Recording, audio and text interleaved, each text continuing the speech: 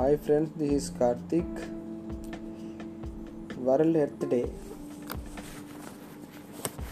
Actually నిన్న జరిగిపోయింది మనకి వరల్డ్ ఎర్త్ డే అనేది 22/04/2021. కానీ కొన్ని కారణాల వల్ల నేను ఆ వీడియో అప్లోడ్ చేయలేదు. ఆ పాడ్కాస్ట్ అప్లోడ్ చేయలేదు. అందుకని చెప్పి ఈరోజు కంటిన్యూ చేస్తున్నాను.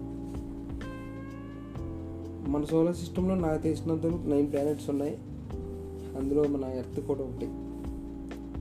కొద్ది గొప్ప మనుషులు, పశువులు, పక్షులు అన్నీ కలిపి బతికే ప్లానెట్ ఎర్త్. కానీ మనం దాన్ని చాలా మనకున్న తెలివితేటలతో ఎలా పాడు చేయాలని ఆలోచిస్తున్నాం. వాటర్ పొల్యూషన్ కావచ్చు, ఎయిర్ పొల్యూషను, ల్యాండ్ పొల్యూషను, ఇలా మన వల్ల అయినంత భూమిని పాడు చేస్తూనే ఉన్నాం.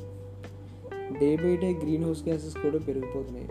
ఇండస్ట్రియల్ రెవల్యూషన్ వచ్చాక కంట్రీ ఎంత డెవలప్ అయిందో అందరూ మాట్లాడుతున్నారు, కానీ అవి రిలీజ్ చేసే కెమికల్స్ వల్ల ఎంత కష్టం జరుగుతుందో, ఎవరికి ఎంత కాలుష్యం పెరిగిందో ఎవరో మాట్లాడరు.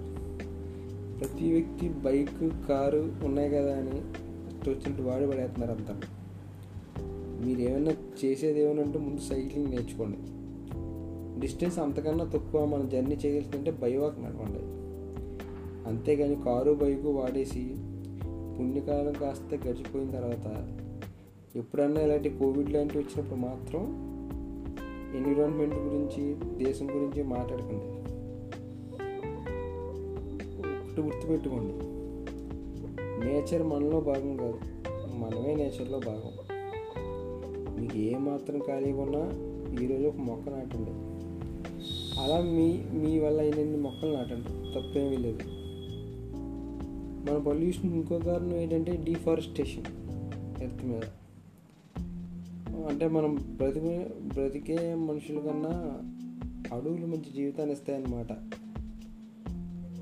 అందుకే అక్కడ దొరికే చాలా ఫ్రెష్ ఆక్సిజన్ దొరుకుతూ ఉంటుంది. మన స్వార్థం కోసం, మన ఇల్లుల కోసం వాటిని కొట్టేస్తూ ఉన్నాం. ప్రపంచంలో వచ్చే ఎటువంటి ప్రమాదమైనా సరే, నాకు తెలిసి కోవిడ్ ఏంటి, ఏ వైరస్ అయినా సరే నేచర్ నుంచే వస్తుంది. దాన్ని మనం ధర్మాన్ని సరిగ్గా కాపాడితే ధర్మం మనం రక్షిస్తుందో లేదు తెలియదు, కానీ